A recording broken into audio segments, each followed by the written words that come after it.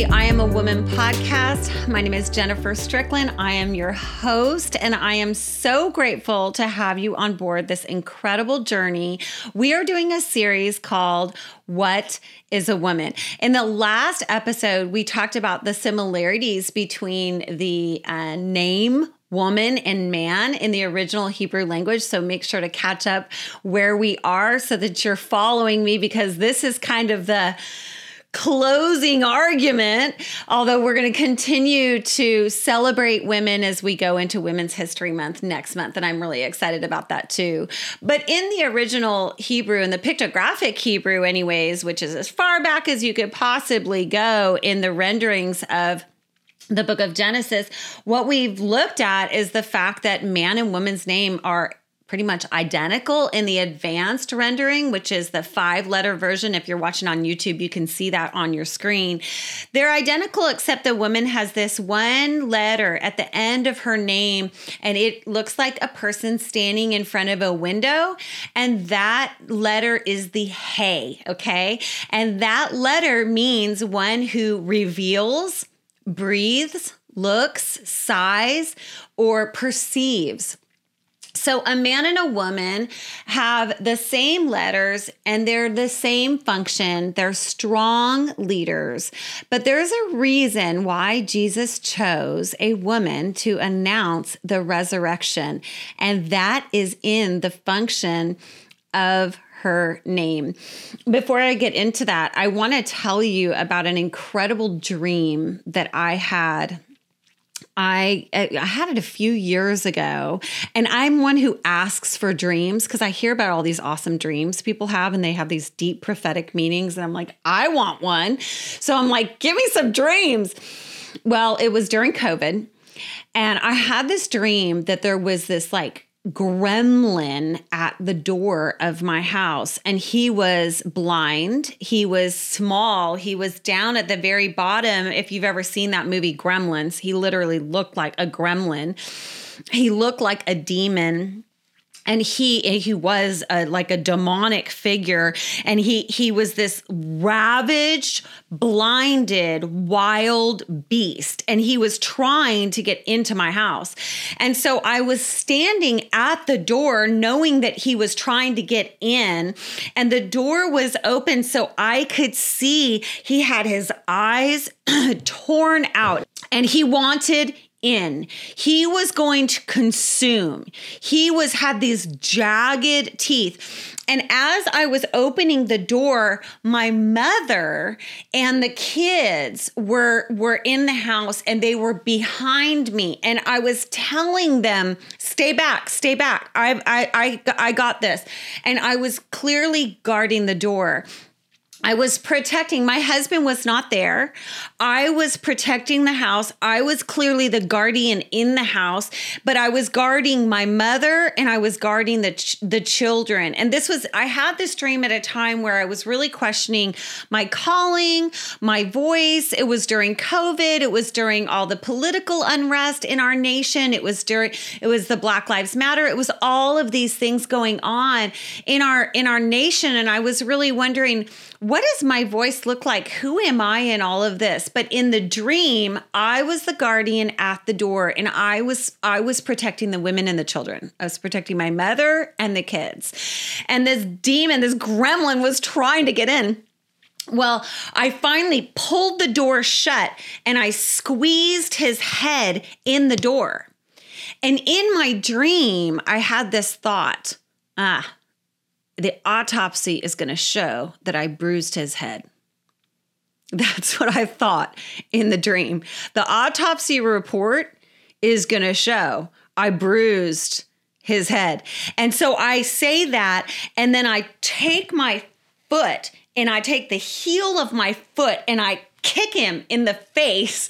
And so that pops him out of the door, and I shut the door, and I see all the blood that I have crushed his head, and all of the blood literally, like I can see it from the outside of the house. It doesn't go inside the house. He doesn't ever get in. This spirit, this blinded, angry, vicious spirit that was wanting to consume me and my family, he did not get in. And I saw the blood go along like the line of the house, and I had shut the door. And it reminded me of what happened in the garden. What happened in the garden between the woman and the serpent. Basically, the end of this story is that we bruise his head. No, let's see. He bruised it. Let me see. The end of the story is that he might bruise our heel, but we're going to crush his head. And that's a direct relationship between us and the enemy, the women and the enemy, basically what goes on.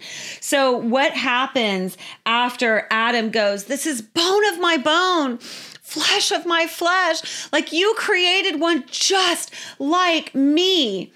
She shall be called woman. In other words, she is the one that will be the continuation of life. She will be the fire of life. As I am the hands on fire, she is the breath on fire. And together, we're unstoppable. So he's like, bone of my bone, flesh of my flesh. So at this point, he's like, man, we're one. We are the same. This is awesome. Okay. The serpent comes on the scene. Okay. We all know the story. The interesting thing is that he approaches the woman because he's shrewd and he understands. He knows exactly who she is. She's basically a spiritual shield for Adam. She is the one who's been called to protect and guide at times. I think the bottom line is that man guides woman and woman guides man at times, right? We're in this together. But the bottom line is that she is the Ezer Kenegdo. She is the one who's been called to support and assist and to help him. And he might not be able to get to the man, but he'll get to the man by getting to the woman. And so the serpent goes to the woman. It's not because she's dumb. It's not because she's stupid. It's because she wants to stick her hand in the candy jar. And the guy does it too. I mean, he goes right along with her. But the interesting thing is she's the one who quotes the word of God to him.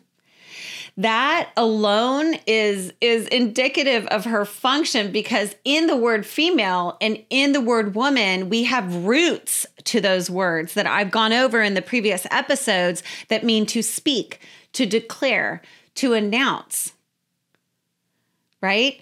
And so who quotes the Bible to the serpent? Not the man. It's the woman. How many women out there have been like, I wish my husband would be in more Bible study. I know all these verses and he's working. Now, he might be a pastor, and there are tons of amazing men who know the scriptures back and forth better than we do.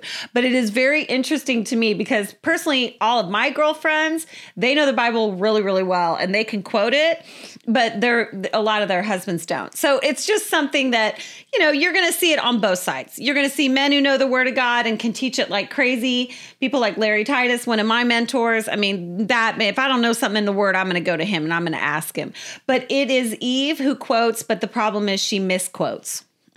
She doesn't know the word that well because she actually makes a mistake. She says to the serpent, hey, God said I'm not supposed to eat it or even touch this fruit. If I do, I'm going to die. Well, God never said if you touched it, you're going to die. He said if you eat it. So she misquotes it. And of course, the serpent's like, you're not going to die. That's always the way the devil sounds. You don't have to listen to God. You don't have to listen to his commands, right? And so she eats it, and the husband eats it too. He's right there. He's right there with her. He's like, hey, you're my bone of my bone, flesh of my flesh. If this is the direction we're going, let's eat. He doesn't question it. Shows really the power in a woman's like understanding to shield, like to really actually be a shield and a guardian to her home and to her family, because she was not a good guardian in this moment. And, he's just like, hey, if the woman's in, I'm in. Which is going to be pretty typical of men, by the way, sometimes. All right. I'm not trying to make all these generalities. Don't freak out about it. But the bottom line is they both eat, okay? And then there is the curse. A lot of people think that the man was cursed and the woman was cursed. That's not true. We are not cursed. We are not cursed. We are still made in the image of God. We were never cursed. What was cursed was their function. He curses the ground. God curses the ground. Now, again, he calls to the man in Genesis 3:9. Then the Lord called to the man. Even though it was the woman who sinned, God calls on the man because he's the one who's accountable for the family. He goes, hey, where are you? And the man, all of a sudden, he turns on the flesh of my flesh and the bone of my bone. He goes, it was the woman you gave me. You gave me this woman who was supposed to help me. And I just did what she said. It's her fault. In fact, it's your fault, God. Right? Because he knows who she is. She's supposed to help him. She's supposed to lead. She's supposed to guide. Sometimes he's going to lead, but she's also going to lead. And they're one-on-one. They're face-to-face. They're united. So if she's in, he's in. And he's like, God, you're the one who gave me this one. You're the one who gave me this chick. It's your fault. It's the woman's fault. It's her fault. So he blames, right? Then God asks the woman, what'd you do? He holds her accountable neck. She's like, well, it's the serpent. It's the devil. Okay. He doesn't curse the woman. He curses, well, first let me look at this. He actually curses the serpent first. And he says, I'm going to cause hostility between you and the woman. Let me ask you, is there hostility over women right now with women? Do we have hostility? The fact that I'm even doing this podcast is going to make people hostile. People will be hostile because they want to say gender is fluid. You can turn male and female, female to male, all this stuff, man and woman, men should be in our bathrooms, blah, blah, blah, blah, all of this. There's like total hostility. There's complete hostility. There'll probably be hostility from the church. What? Women aren't leaders. I'm sorry. Who runs the women's ministry and who puts on the events better than anybody else in the church? Women are. Okay, the bottom line. We are leaders. You are leaders. We're supposed to co-lead. We're supposed to cohabitate. We're supposed to together subdue and have dominion. That's what we're supposed to be doing together. And without the woman's voice, you don't have life in the church. And then we have a bunch of kids that can't even define woman and man. So the bottom line is we got to go back to the beginning. We don't understand what went on here. There's major, major hostility. So he says there's going to be hostility between you and the woman. He doesn't curse the woman. He says you and the serpent, you two, your seed, your offspring and her offspring, he will strike your head, but you will crush his heel. Just like my dream. Then he said to the woman, I'll sharpen the pain of your pregnancy. In pain, you will give birth. A lot of people believe that this is that, it's all about the moment of giving birth is actually cursed. I really do not believe that. It was not a one-time pain. Yes, I did go 29 hours of labor with no pain medication with my son, Zach. I did. I went 29 hours and it was painful. But the pain of childbearing did not stop there. I don't sleep when my son is out riding his bike. I'm praying the whole time because of this crazy world, because I know that the devil, he's out for my offspring. There's hostility. We're in a spiritual battle. The pain of childbearing doesn't end. It is the pain that every mother knows. And then your desire will be to control your husband. So what gets frustrated is her function. She was created to bring life. She was created to bear children, right? She was created to continue the air, continue the seed of life. The circle of life would continue through the woman. And what once came easy is going to be hard. She was created to help her husband. She was created to support him. She was created to be a guiding voice at times, one who might see what he cannot see. But her function gets cursed. He's not going to trust her. He's not going to trust her. Okay? So she is going to be frustrated in her role of as Kenegdo, as the one who was created to oppose him when he was wrong and created to support him when he is right, created to shield him and to speak into his life and to perceive and to look out through a window. And that voice in his life, he's not going to trust it. So this is why it's a really important message for men as well, because the best marriage relationship is the one in which the man trusts her voice, that her voice is there for his good, that her voice is coming from a place of love and of kindness.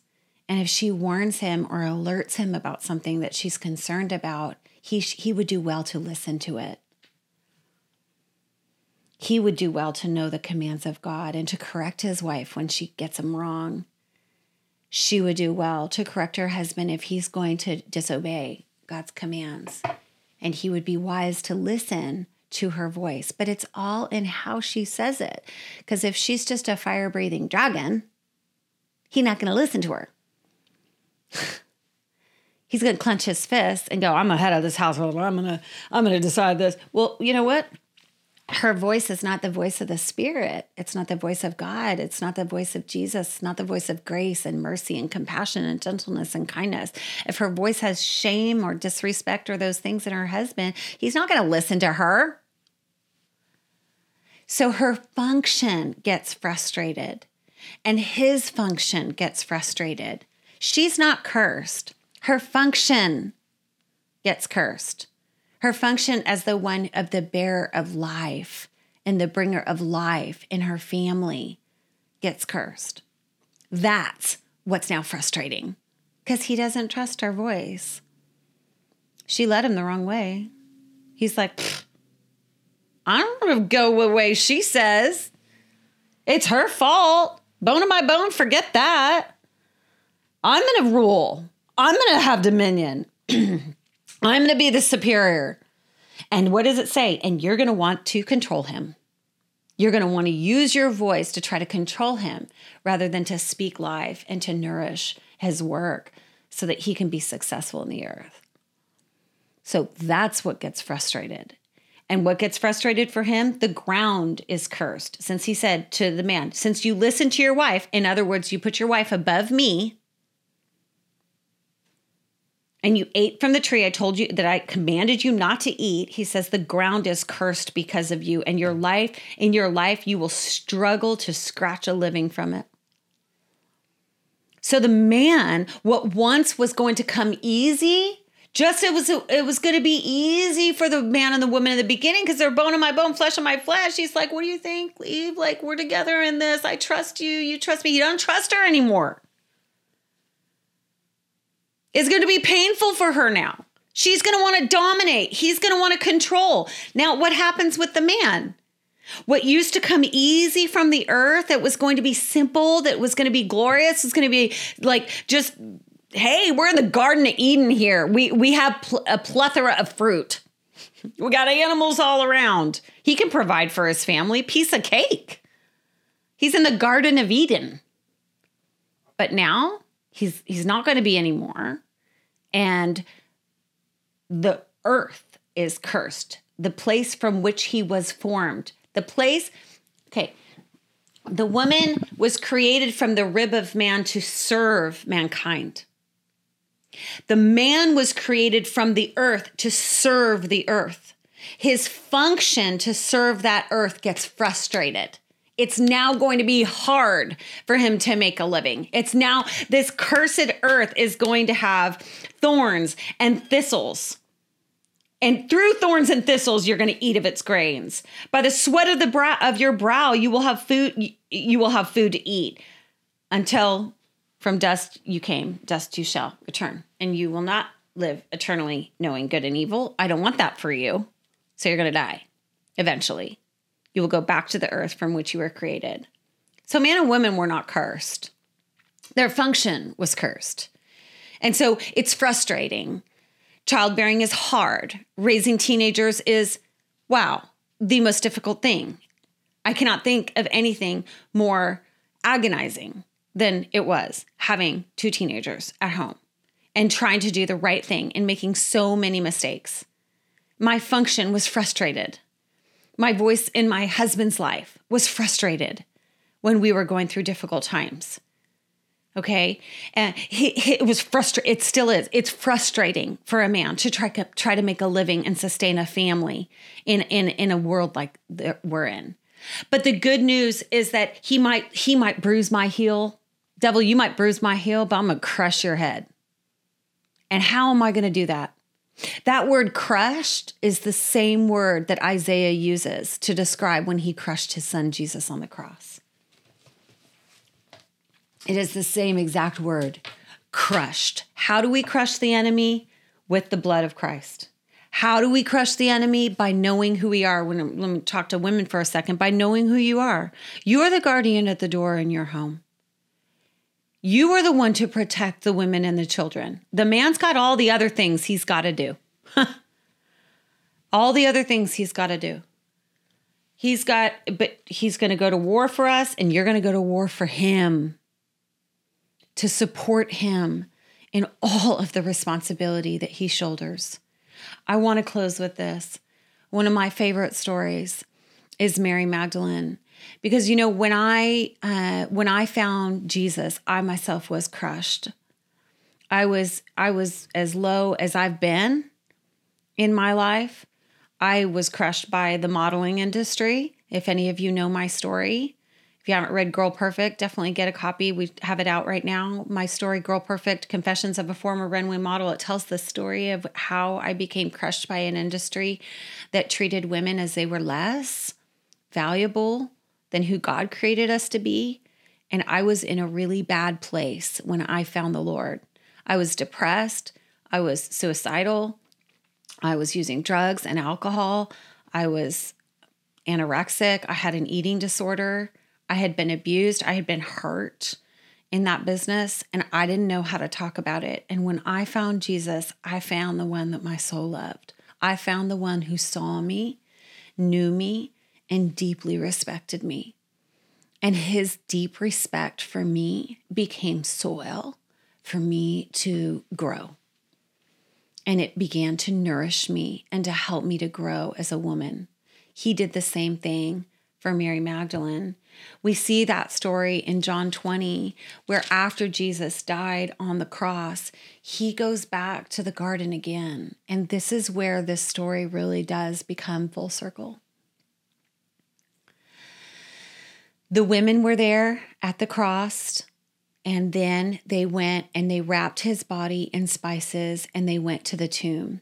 Different stories say that maybe Mary and Joanna were there with Mary Magdalene. The book of John says it was just Mary Magdalene. But we do know that Mary Magdalene was a single woman who was not married and who did not have children. She obviously had wealth because she was part of sustaining the disciples during Jesus's ministry on earth. And when Jesus rose from the dead, he showed himself first to Mary in the garden. We are back in the garden again at that moment. Here we go through all of this word of God, all of this strife, all these thorns, all these thistles, all these weapons, all these wars, all this frustration, all this pain for God to say, someday I'm going to redeem this. And so when he sees Mary, the first thing he says is woman. When he says that word, woman, and he says, I love it. Why are you crying? I always joke about that's my husband's first memory verse. Woman, why are you crying? Well, I mean, when we first got married, why are you crying? He still, why are you crying? But Mary was there at the tomb. The disciples had all gone home, and she was weeping. And he said, woman. And when he said that word woman, he basically said, strong leader, go and tell. One who was created to continue the circle of life, go and tell. And if you don't know what I'm talking about, go back and listen to this series. And the word woman is the one who would continue the circle of life, that she would continue the message that Jesus had given her. Of course, I understand now why God created Jesus male, because he would speak on behalf of the family and she would carry his voice throughout the world. The interesting thing is that when Mary goes and she tells the disciples that she had seen the Lord, they don't believe the women. The Luke 24:11 says they don't believe the women because their words seem to them like nonsense. And Jesus rebukes them for their unbelief. Why? Because he was basically saying, this is the one with the hay. I'm male. She's female. She's just like me. Doesn't have descendants, just like Jesus. Unmarried, just like Jesus. Crazy demonic lady who Jesus delivers. He sees himself in her, rejected by society, and the voice of revelation. So when Jesus said, woman, go and tell, he basically said, one who is like me, go and share the good news.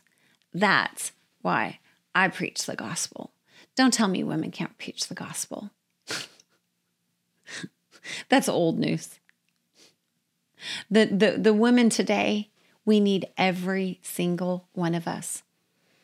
So I'm a woman and my name means life. Thank you guys so much for joining me for this series. We're going to be talking more about what it is to be a woman throughout Women's History Month. I'm super excited about that. Please like and subscribe and make a comment, rate this podcast. I would love to hear from you if you want to email me at support@youaremore.org and tell me how this series has impacted your life. And if you have any questions, I'll definitely read it on the show. Thank you so much again. I'm a woman and my name means life.